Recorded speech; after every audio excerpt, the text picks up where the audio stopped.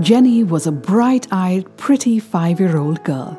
One day when she and her mother were checking out at the grocery store, Jenny saw a plastic pearl necklace priced at $2.50. Jenny desperately wanted that necklace and asked her mother if she would buy it for her.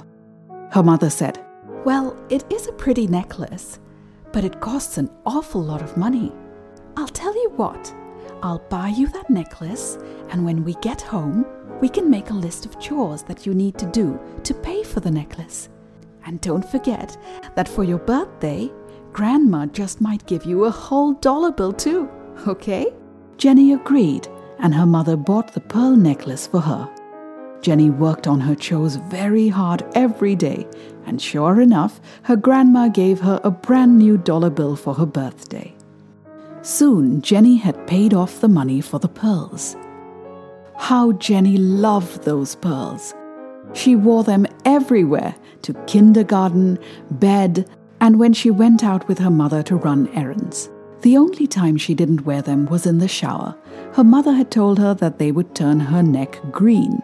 Now Jenny had a very loving daddy.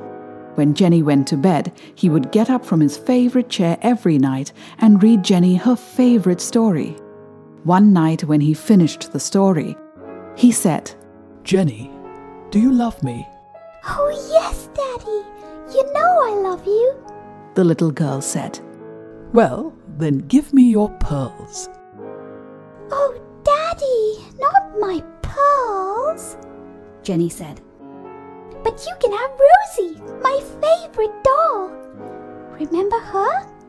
You gave her to me last year for my birthday. And you can have her tea party outfit too, okay?" "Oh, no, darling, that's okay." Her father brushed her cheek with a kiss. "Good night, little one." A week later, her father once again asked Jenny after her story. "Do you love me?" "Oh yes, Daddy. You know I love you." "Well then, give me your pearls." "Oh, Daddy, not my pearls. But you can have Ribbons, my toy horse. Do you remember her?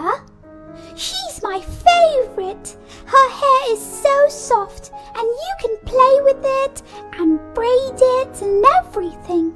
You can have Ribbons if you want her, Daddy," the little girl said to her father. "No, that's okay," her father said and brushed her cheek again with a kiss. "God bless you, little one. Sweet dreams." Several days later, when Jenny's father came in to read her a story, Jenny was sitting on her bed and her lip was trembling. "Here, Daddy," she said and held out her hand. She opened it and her beloved pearl necklace was inside. She let it slip into her father's hand. With one hand, her father held the plastic pearls, and with the other, he pulled out of his pocket a blue velvet box. Inside the box were real, genuine, beautiful pearls. He had them all along. He was waiting for Jenny to give up the cheap stuff so he could give her the real thing. So what have we learned from this story? Many times in life we are not aware of reality and hold on to so many unimportant things. We are in our comfort zone and have limited thinking. Life may have many more better things for us to offer. How much can we hold on?